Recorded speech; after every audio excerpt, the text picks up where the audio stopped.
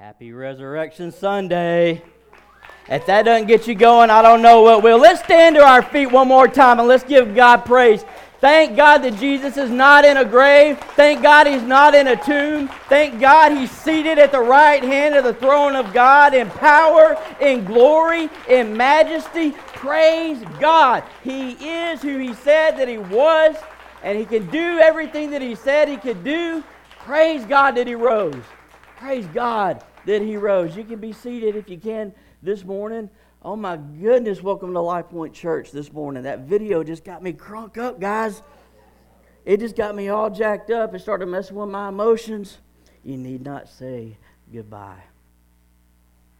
I love it. Look at the person next to you. Say, hey, don't say goodbye. Say, I'll see you soon. I love it. I love that Jesus didn't say goodbye. I love that He said, I'll see you soon. Welcome to Life Point Church this morning. You guys look great this morning. Y'all are a good-looking church. A good-looking church. Pastor Jeremy's just grabbing all the compliments down there going, I know. I do what I can. Glad to see you guys here. Sherlock Holmes and Watson were out camping. They were hanging out, and the evening started to grow kind of long, and they decided it was time to bed down and call it a night. And so they went to sleep. Somewhere in the middle of the night, Sherlock Holmes woke up and just looked up at the stars. I brought some stars to show you guys this morning. He looked up, and he saw the night sky. And immediately, he started elbowing Watson. Watson, wake up. Watson woke up. What is it, Holmes?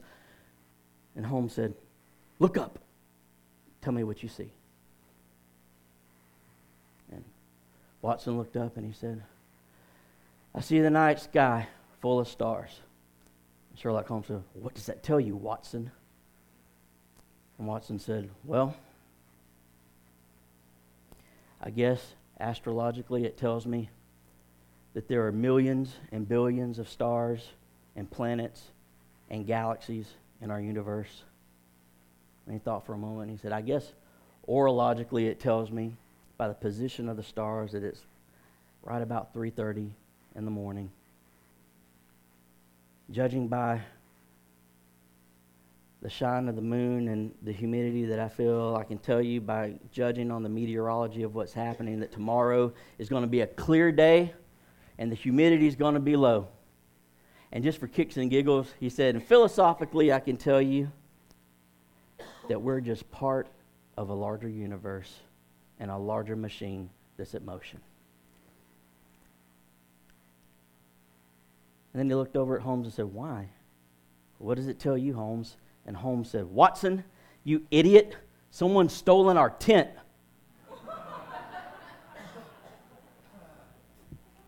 All these deep, profound statements, and he missed the obvious thing that was right in front of him. Did you ever fail to see something that was just like right in front of you and so obvious, like you just missed it? You missed the forest for the trees, like they say. It's right there in front of you, and you miss it, like Watson missed the fact that he didn't have a tent in front of him anymore. You know, I sometimes have trouble finding things at home, and I'll confess it. I think it's a disease that some men develop in their lives, and usually men develop this thing in their life after they get married. I don't know how it worked out for most of the men in here. I could find, if I put something somewhere, I could come back, and it was at that somewhere where I left it, and I knew where it was, and if I left a shirt over here, then the shirt would be over there until I went back to get it. You know, I always knew where my keys were, you know, and all of that stuff. I noticed that after I got married, though, that things started to move on me. And I couldn't figure out what was going on. And I would have trouble finding stuff. But my wife would never have trouble finding anything. Like if I was missing something, I just quickly learned, go to her. And I didn't know early on in marriage, I hadn't figured this stuff out yet. I thought that maybe she was like this super prophet woman. And I could say, honey, where is my bag? And she would go, God, please tell me where Josh's bag is. And God would tell her, and then she would know, and she would come back and she would say, your bag is next to the bed by the nightstand, just sitting there. And I would think, man, that's not where I left it. but that's where it is now. And she knew where it was. And then I figured out my wife liked to move stuff. Like I had my stuff that I would put in my place, but she had a better place for it that made more sense to her, and that's where it would end up. Any of you guys ever experienced that before? You guys experienced, some of y'all are raising your hands, and some of the men became very interested in the floor. Yep. That's an interesting floor right there. That's an interesting floor. I love my wife. I love my wife. I love my wife. I'm not going to... Kelly would move stuff around on me, and I just... Did you ever walk into a room and like you forget why you walked into the room? Does that ever happen to anybody? That's why somebody said that getting older is like this great adventure all the time, because you walk into places and you don't know why you're there, and then you get to go on the adventure of discovering why you walked there in the first place. You know, it's part of getting older. I have trouble finding stuff, and one day I was looking in the refrigerator for this bottle. I think it was like salsa or something that I knew I had in there, and I couldn't find it. And I was like, wait, where's the salsa that we just bought? I don't see it. She walked over to the refrigerator, moved two things, grabbed it, and goes, here you are. I don't know how she did it. I was looking in that thing for like a minute and a half. I couldn't find it. And then she looked at me and she goes, you know, sometimes you just have to move a few things to find something. And then walked off. And I was like, oh, snap. No, she didn't just do that. Twisting the knife a little bit. So you know what happened a few weeks later? Kelly was trying to find something, and I knew where it was. So I just let her go around the house looking for stuff, like looking for it, looking here in this room, looking here in this room, and I knew the whole time where it was. And I just let her go on this little search. And finally, because I was waiting for this, she asked me, Josh, where's I forget what it was she was looking for. She said, where is this thing at? And I was like, oh, let me go look. I walked straight to it, and I moved two things, and I picked it up, and I go, here you go. You know, sometimes you just got to move a few things to find something, and then I walked away. It was awesome, and I left it hanging like that. But sometimes, like, we miss the obvious things, and sometimes we have trouble finding things that are right there in front of us sometimes. You ever had that happen? We miss the forest for the trees in life sometimes, and this is what was happening in the life of the disciples and the followers of Jesus right after his death. Like, they were thrown for a loop. And the answer was right there in front of them, but they were having a hard time seeing what was going on. In Mark chapter 16, if you'll get there, looking at verse 1, it says, when the Sabbath was over, because Jesus was crucified on a Friday, the Sabbath would be on a Saturday, and then Sunday is the day we're all celebrating today when he rose from the dead. So the ladies are going out to the tomb of Jesus after he had been crucified, after he had died, and after the time had come for him to be raised from the dead. They go walking out there. Mary Magdalene, Mary the mother of James, and Salome brought spices so that they might go to anoint Jesus' body. Very early on, the first day of the week, just after sunrise, they were on their way to the tomb, and they asked each other, who will roll the stone away from the entrance of the tomb? So they go on this big trip early in the morning to go anoint the body of Jesus, and they don't have anybody to roll the stone away for them. And when I read this, I start asking questions. Okay? Why didn't they have anybody to go with them to roll the stone away? Because that should have been the responsibility of those that were devoted to Jesus.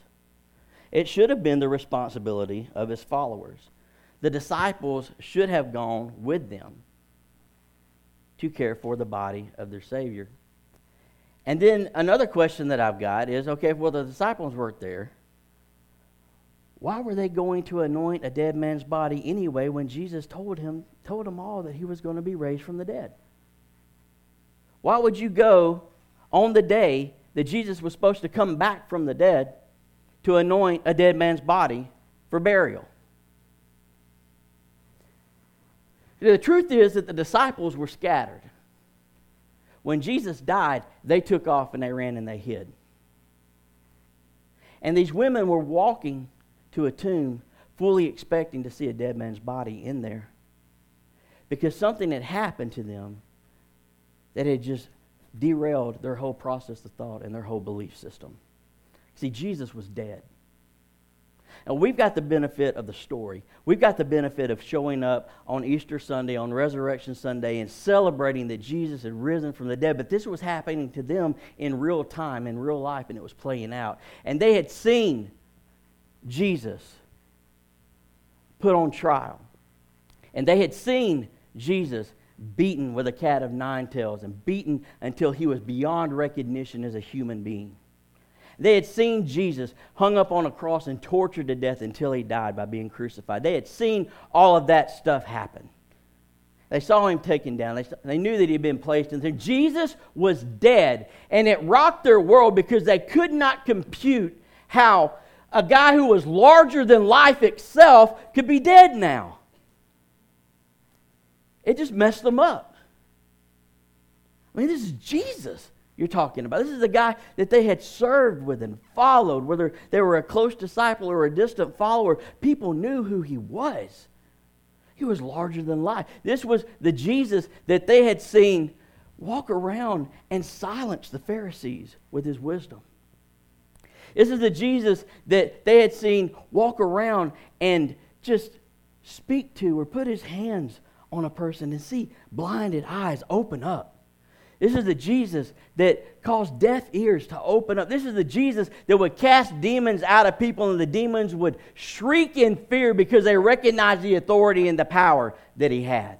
This is the Jesus that did the miraculous every day, and they saw it. This is the Jesus that could walk up to a crippled person or a paralyzed person, reach out and grab them by the hand, and immediately bones would start to straighten. Joints would pop back into place. Muscles would strengthen up, and they would get up, and they would walk away healed. This is the Jesus that could do all of those things. This is the Jesus that raised the dead. How do you have the power to speak into a tomb and say, Lazarus, come forth, and watch a dead man come out and then be dead yourself? They couldn't compute what was going on because they had seen this guy do so many powerful things, and they recognized who he was. And all of this stuff had happened, and they weren't prepared for him to really die, for him to really not be there, for him to be off that cross and dead in a tomb. They couldn't see past what happened to see what God was doing through the process. They couldn't see past what was happening. They got caught up in what was going on. They got caught by something that was unexpected to them because, see, they expected Jesus to be the Messiah, which he was, but they expected him to have a different strategy than he did. And he told them what was going to happen, but they expected Jesus to set up shop and be the Savior, King, and ruler of Israel, and they didn't expect him to go anywhere. They expected him to rule on from then on through eternity, and that Israel was going to return to prominence and be the national, be the global leader, the global kingdom, because the Messiah had come and he was going to rule and carry out and fulfill all prophecy about him. But that wasn't Jesus' plan. You know, sometimes God's got a different plan than we've got for ourselves. And God likes to do things differently. And sometimes life just happens. And this happened, and it caught them in a really in a way, it blindsided them. It's just unexpected. You ever have something unexpected happen to you in life? If you haven't, you hadn't lived long enough yet. Give it a minute, and it's going to happen. Life has got a way of just throwing unexpected things at us, you know. And sometimes if we're not careful, those unexpected things can come in, and they can derail our belief system and derail our process of thought and get us distracted and get us off point and get us off focus. And we can find ourselves in a scenario like the disciples were in right here. I didn't expect the accident to happen. They just pulled out in front of me and there was nothing I could do. Now I don't have a car. I got to figure out what to do. I didn't expect it to happen. You don't expect the accident to happen. You don't expect to break the arm. You don't expect to break the leg. You don't expect the doctor to tell you that you've got cancer or there's a condition with your thyroid. You don't expect the doctor to give you the bad news. It comes unexpectedly. You don't expect your teenager to be struggling and dealing with depression and barely getting out of bed to make it to school and dreading going to school. You don't expect to have to walk through something like that with a child. Sometimes that stuff happens, doesn't it? I didn't expect my spouse to look at me and tell me that they've been cheating on me. When something like that happens, you get blindsided, and now you're trying to put together the pieces of your heart and your life and figuring out whether it's worth trying to save the marriage and what the next step is going to be. And when this unexpected stuff happens, it knocks you off rhythm. I didn't expect to be in my 30s and be divorced again. But here I am. Sometimes the unexpected can happen, and it impacts us. I didn't expect to lose the job. I wasn't expecting to lose that loved one. I wasn't expecting it to happen. And then suddenly, what we don't expect happens. And it derails our process. And it messes up our belief system. And it affects us from that moment on. And this is what was happening with the disciples, right? Because they weren't expecting what happened. It had just thrown them for a loop. And these people that were fearlessly following Jesus were now hiding because this leader, this larger-than-life guy was now in a tomb. And they didn't know how to process any of that. Jesus had told them, he told them what was going to happen. He said, look, guys, this is going to happen. I am going to die. Those crazy people out there are going to crucify me, and I am going to die. But don't worry, just 3 days later, I'm going to be risen from the dead. He told them that on more than one occasion, but they had forgotten what he'd spoken because they were impacted and distracted by something that was unexpected to them. See, Jesus knew that in order for there to be a resurrection, there had to be a cross, and that he was going to have to die. In order for him to give us something that no other religious group in the world has, he was going to have to die and then be risen from the dead 3 days later. No other movement in the world besides Christianity can say that their Savior is alive. Can say that the person that they worship is not dead anymore, because we have an empty tomb to point to. We've got a symbol to point to. And Jesus knew that dying on the cross wouldn't be enough, but he had to just show that he was who he said he was, not by dying on the cross for our sins, but showing that he could defeat death by being raised back to life. It's a powerful symbol that he had to give us, because that empty tomb means something.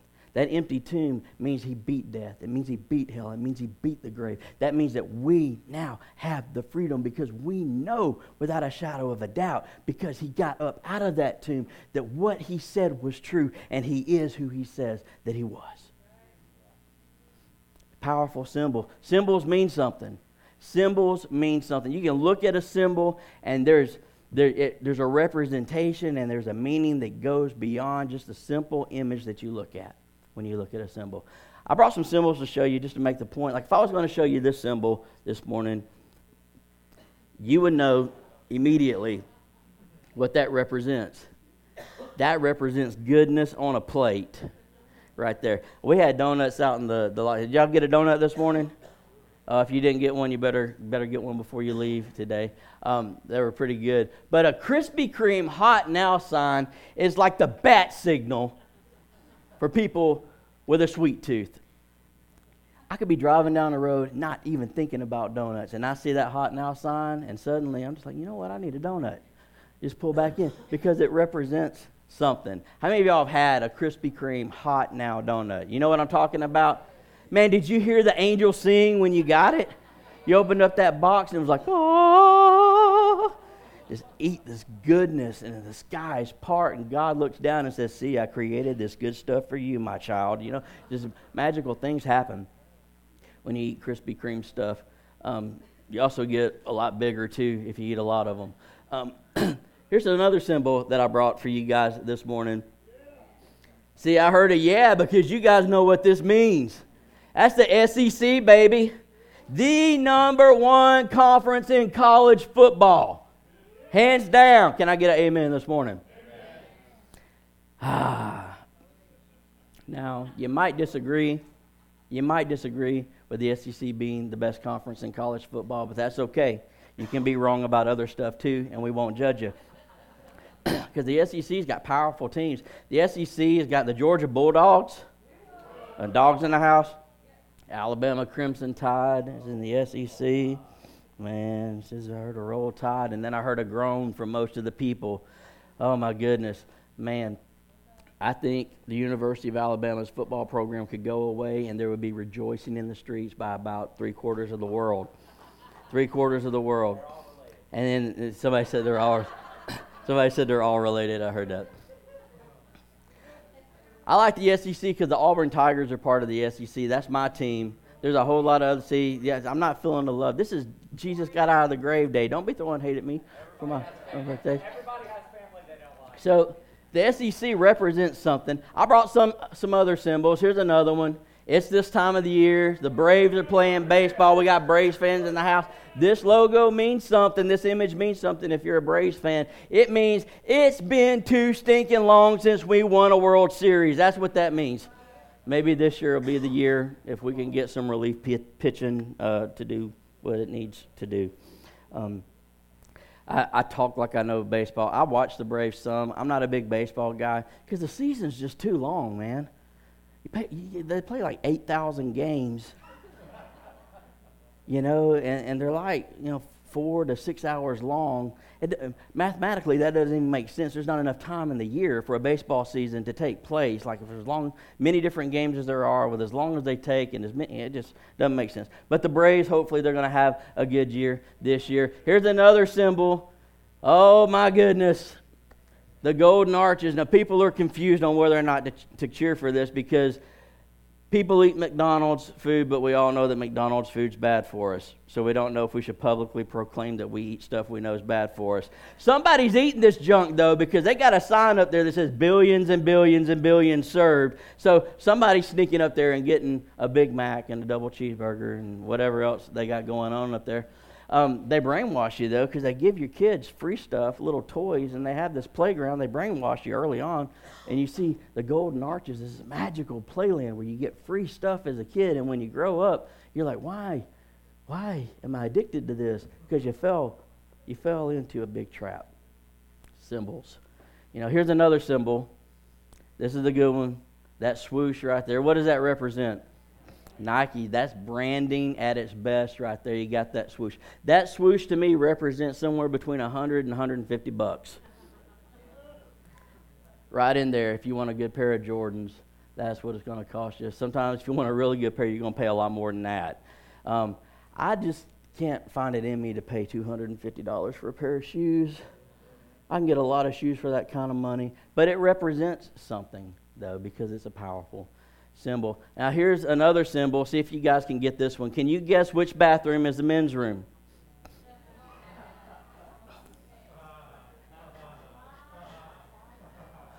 All the guys are like, yes, and all the women are like, okay, Pastor, you're going to have to come up with something cute here in a minute because you're in trouble. Now, it's funny because women do talk a whole lot more than men because women are more complex and in some ways more intelligent than men are, and now their brains operate and all this stuff. See, I fixed it, ladies. I fixed it for you. But you can tell pretty easily, though, which one is the men's room. And my dad has this sign on his driveway when you go to their house. I think it's still there. But it says, no trespassing. Violators will be shot. Then it says survivors will be shot again. That tells you real quick what kind of guy lives at that house. The symbols mean something. They communicate something. But if I show you this symbol here, if I show you the symbol of an empty grave, if I show you this symbol, it means something to you. It means something to you, especially if Jesus is your Lord and Savior, because this represents victory. This represents freedom. This represents everything was finished and that my Jesus kept His word and I can trust that He is exactly who He says He is. This symbol represents freedom for you and freedom for me, that once and for all that death was defeated by our Savior, Jesus. It means something. It's a powerful symbol. Only Christianity can boast a risen Savior. Only Christianity can boast a risen Savior because He gave us that powerful symbol. Luke chapter 24. A little bit later in the story, the women are on their way there and they find the tomb and they see that it's not how they expected to find it. And they're still thrown for a loop. They're showing up to anoint a dead man because they just didn't see what was happening in the situation. They found the stone rolled away from the tomb, but when they entered, they did not find the body of the Lord Jesus. While they were wondering about this, suddenly 2 men in clothes that gleamed like lightning stood before them. In their fright, the women bowed with their faces to the ground, but the men said to them, "Why do you look for the living among the dead? He is not here, He has risen. Remember," He says, "remember." Now the angel is reminding them, "Remember how He told you while He was still with you in Galilee. The Son of Man must be delivered over to the hands of sinners, be crucified, and on the third day be raised again." Then they remembered His words. See, they needed a little reminder. They had been caught off guard and distracted by what happened to them in life. Stuff happened that they didn't expect. And the angel gives them just a little reminder. He's not here. Remember what He said to you? And suddenly they remembered His words. And I'm feeling like today, maybe some of us in this place need a little reminder. We need a little reminder of who Jesus is and what He did and what this day really represents for you and for me. Because sometimes life can happen. And sometimes things can happen that we don't expect. And it can throw us off rhythm. And it can catch us off guard. And it can cause us to live here when God intended for us to live here. And sometimes we just need a reminder to put us back on track.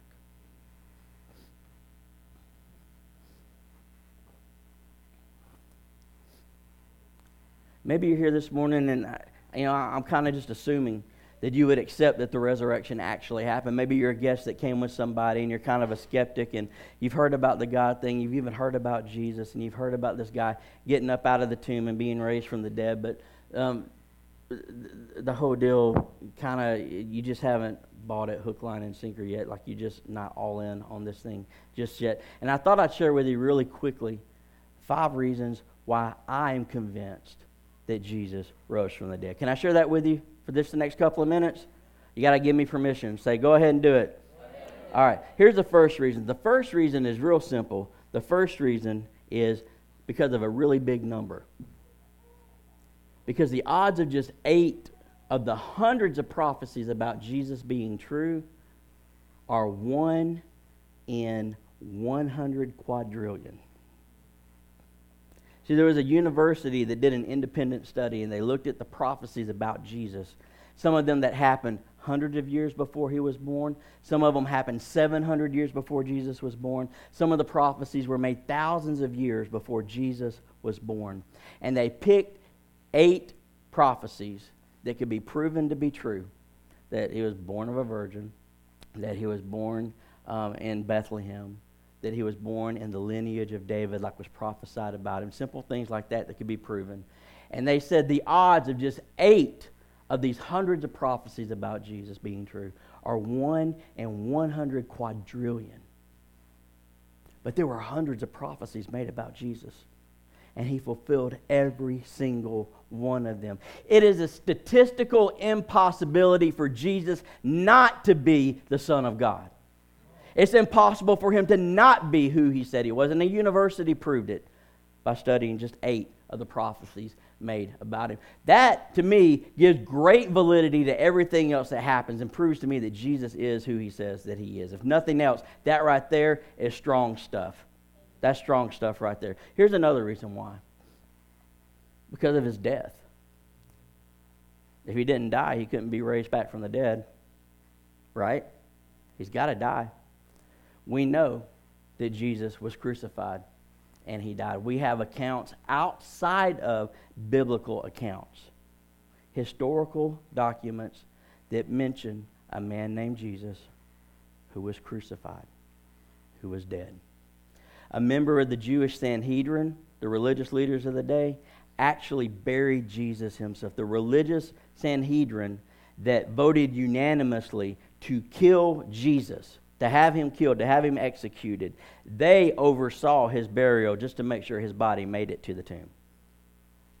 That's pretty good right there to me. So there is truth and proof to show that he did die. Here's another one that helps me. The Roman guards and the Roman seal. When Jesus was placed in the tomb by the Sanhedrin, the Roman government put the seal of Rome on the entrance of the tomb. That meant that nobody could open that thing up unless they were authorized by the Roman government to do it, and if they tried to do it, they were subject to penalty by death. That's pretty good motivation not to open up a tomb. The Roman guards, another one. When they assigned the guards to the tomb, there was about 16 guards that they assigned there. It wasn't like you see in these churchy plays where they've got like 2 or 3 walking around guarding the tomb, just because they don't have enough people to play Roman soldiers is what the deal is. 16. Some people say that there could have been more. But most people will agree that there were 16 guards assigned to guard the tomb and make sure that nobody violated it, nobody opened it, nobody messed with it, that it was left sealed and secured. Now, these are Roman soldiers, okay? You do not disobey an order if you're a Roman soldier back then. If you disobey an order as a Roman soldier, you're subject to punishment. When Jesus rose from the dead, the Bible says that the ground shook, an angel appeared and rolled away the stone, and the guards saw it happen, and they all were gripped with fear, and they fell down like dead people. And they got back up. If you read a little bit longer, you'll see the guards get up, and they take off running. They desert their post. That was a death sentence to a Roman soldier. You do not desert your post. You do not leave unguarded what you were supposed to guard. It should have been a death sentence to them. Now, why would a Roman soldier risk a death sentence? I'll tell you why. Because they saw a big old angel roll away a stone, and they got scared, and they took off the other direction. You know what I would do? I would do the same thing too. And I would hope that I was wearing brown pants that day. That would scare the mess out of me. Some of you are just now getting that. I see that. It was scary. They took off running. Now, what happens next is interesting, too, because they go back to town, these guards do, and instead of reporting to their commanders, they go to the religious leaders to tell them what's going on. And that's another reason why I believe the resurrection of Jesus happened, because of the cover-up by the Pharisees. See, the Pharisees came up with this plan with the soldiers and said, here's what we're going to do. We're going to give you some money. You're going to lie, and you're going to say the disciples came and stole his body. They tried to cover it up. Why would you cover up something unless you wanted to cover up something that you didn't want people to know about? So they tried to cover it up. And they said, listen, if you get any pushback from the Roman government or the governor, here's what we're going to do. We're going to step in and we're going to cover for you so that you don't get punished for what you did. And the guards took the deal, they took the money, and they spread the lies. That's a big one. Now, this next one is huge. Jesus appeared to over 500 people after his resurrection. It's kind of hard to fake that. It's hard to fake that. And we have biblical accounts of Jesus appearing to the disciples and to the women at the tomb and other people during times of sitting down and eating meals and walking around and people recognizing him. And he appeared to over 500 people. But we don't just have biblical accounts. We have historical documents that say that there was a guy named Jesus who was crucified, who was dead, and then suddenly he's up walking around the streets again, and they don't know why he's walking around the streets after he was dead. It was a big deal. It was a big deal. So we have accounts outside of biblical record that show that Jesus was resurrected from the dead. 500 people, though, saw him. If you try to shoplift something from the racetrack down the road, how many witnesses would it take to see you shoplift before you would be convicted of shoplifting? 1, maybe 2, 3, tops. Yeah, we all saw him do it. He took that hubba bubba and ran. You know, you're down. You're down for the count. 500, over 500 eyewitnesses saw Jesus after he was dead, raised from the dead. It's impossible to refute that in a court of law. Jesus is who he says that he is. The biggest evidence that I know of for Jesus being who he says he was and for Jesus being raised from the dead is this guy right here. It's me. And maybe some of you out there would say, no, it's not you, it's me. Because we know who we were before we encountered Jesus. And we know the emptiness that we had inside of us. And we know that we spent our lives trying to find one thing after another to fill the void and the emptiness that was inside of us, walking around without real joy. We might be happy from time to time, but the happiness fades out and we don't have that joy. We don't have that fulfillment. We don't have that purpose. When I found Jesus, when Jesus became my Lord and Savior, it completely transformed my life. You can't tell me that he's not a risen Savior because he's alive in me. He's alive in me. And I know the change that he's brought about in my life. And a lot of you guys do too. See, Jesus is who he says that he was. The resurrection did happen. It did take place. Jesus rose from the dead. He defeated death. He defeated Satan. He defeated sin. The Bible says when he came back, he had the keys to death, hell, and the grave. Keys represent authority. He sat down at the right hand of the throne of God, which is another association with power and authority. He came back with all power, with all authority, having completed the mission with complete and total victory. He won it all. He defeated death, hell, and the grave. He came back a risen Savior. The Bible says that he has all authority and all power. It says that every knee will bow and every tongue will confess that Jesus Christ is Lord, because he did rise from the grave. He is our risen King. He is our risen Savior, and he purchased our complete and total freedom at the cross and the resurrection. Praise God. Praise God. He is who he says that he is.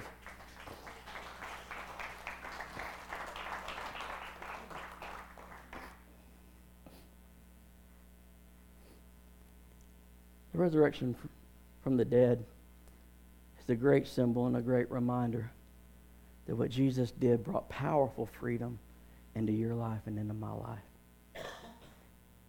When Jesus came back from the dead, he purchased freedom from religion. Freedom from religion. All of Jesus' life while he was on this earth, he attacked religion systematically, always going toe-to-toe with the Pharisees, because he hated religion even more than I do. Because religion kills. Religion is death. Religion teaches us that we can somehow become good enough and work hard enough to earn some kind of good standing with God. And it can't happen. Because if we could earn that stuff on our own, then Jesus never would have had to have come and died on the cross for your sins and for my sins. So religion is backwards. It's backwards. Religion takes care of things from the outside and tries to change what's on the inside. And it can't work that way. It can't work that way. Because you can try to be good, and you can try to get control of your tongue, and you can try to get control of your anger, and you can try to be that better person. But all you're doing is you're taking care of a symptom to a deeper problem that's in your heart. So you get control of your tongue, and you try to get control of your anger to be that better person, and that anger manifests itself in a different way, and suddenly you're walking around with unforgiveness and bitterness in your heart. Religion treats outward symbols because we're supposed to look good, especially in the Bible Belt, because a Christian's supposed to look a certain way and talk a certain way and act a certain way. This is cookie-cutter view of what a Christian is supposed to look like. That's why every week, hundreds and thousands of people flood into churches, and they look great. And they've got the pretty smile. And they say the right things, and they do the right things, and they stand up at the right time, and they clap at the right time. But on the inside, they're just as dead as anybody else, because it's all an outward expression, and nothing real's happened on the inside. When Jesus confronted the Pharisees about it, he called them whitewashed tombs. He said, you were whitewashed tombs full of dead men's bones. You look good on the outside, but on the inside, you're disgusting. Jesus came to destroy religion. Jesus came to get rid of outside in. He came to establish inside out. He came to establish relationship with God, not a system of religion. And Jesus said, all that stuff that you're trying to change, and all that stuff that you're trying to work through, and all those symptoms that are in your life, they're because of something that is out of balance inside of you.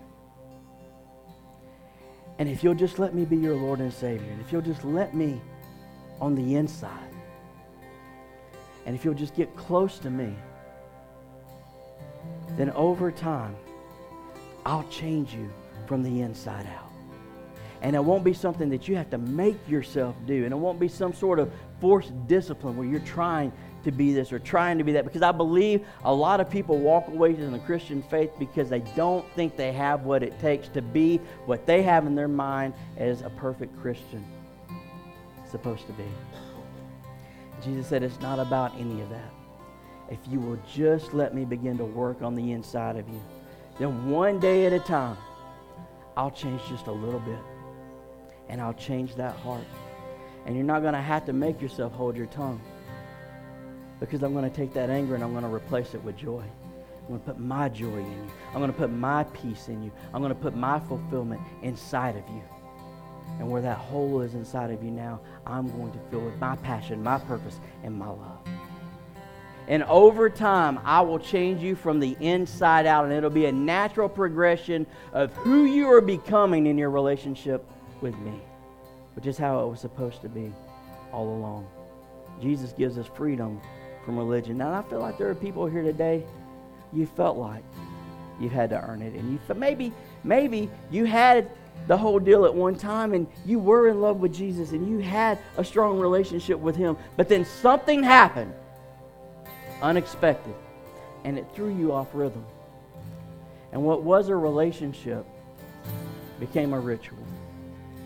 And you used to come to church every week, and you couldn't wait for worship to begin, and you couldn't wait to give God all the praise and to let God know He was first in your life. And now it's turned into once a month or once every couple of months. What was a passion and what was real has become a system and a tipping hat to God. Jesus also gives us freedom from sin. Freedom from sin. Not just freedom from religion, but freedom from sin. Acts chapter 13 says, therefore, my friends, I want you to know that through Jesus, the forgiveness of sins is proclaimed to you. Through Him, everyone who believes is set free from sin, a justification you are not able to obtain under the law of Moses. Jesus sets us free from sin. He sets us free from sin. And lastly, Jesus gives us freedom from our past. And this right here, I think, is where it's at. Because it's those events that happen in our lives, the things that catch us that are unexpected, that throw us off rhythm.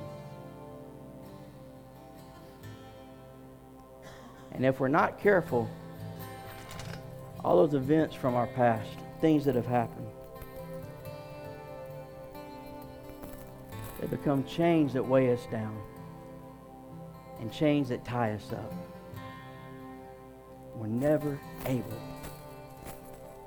to break free on our own. We're never able to move forward from that moment in our past to continue to be who God wants us to be. See, it's that stuff that we don't expect sometimes.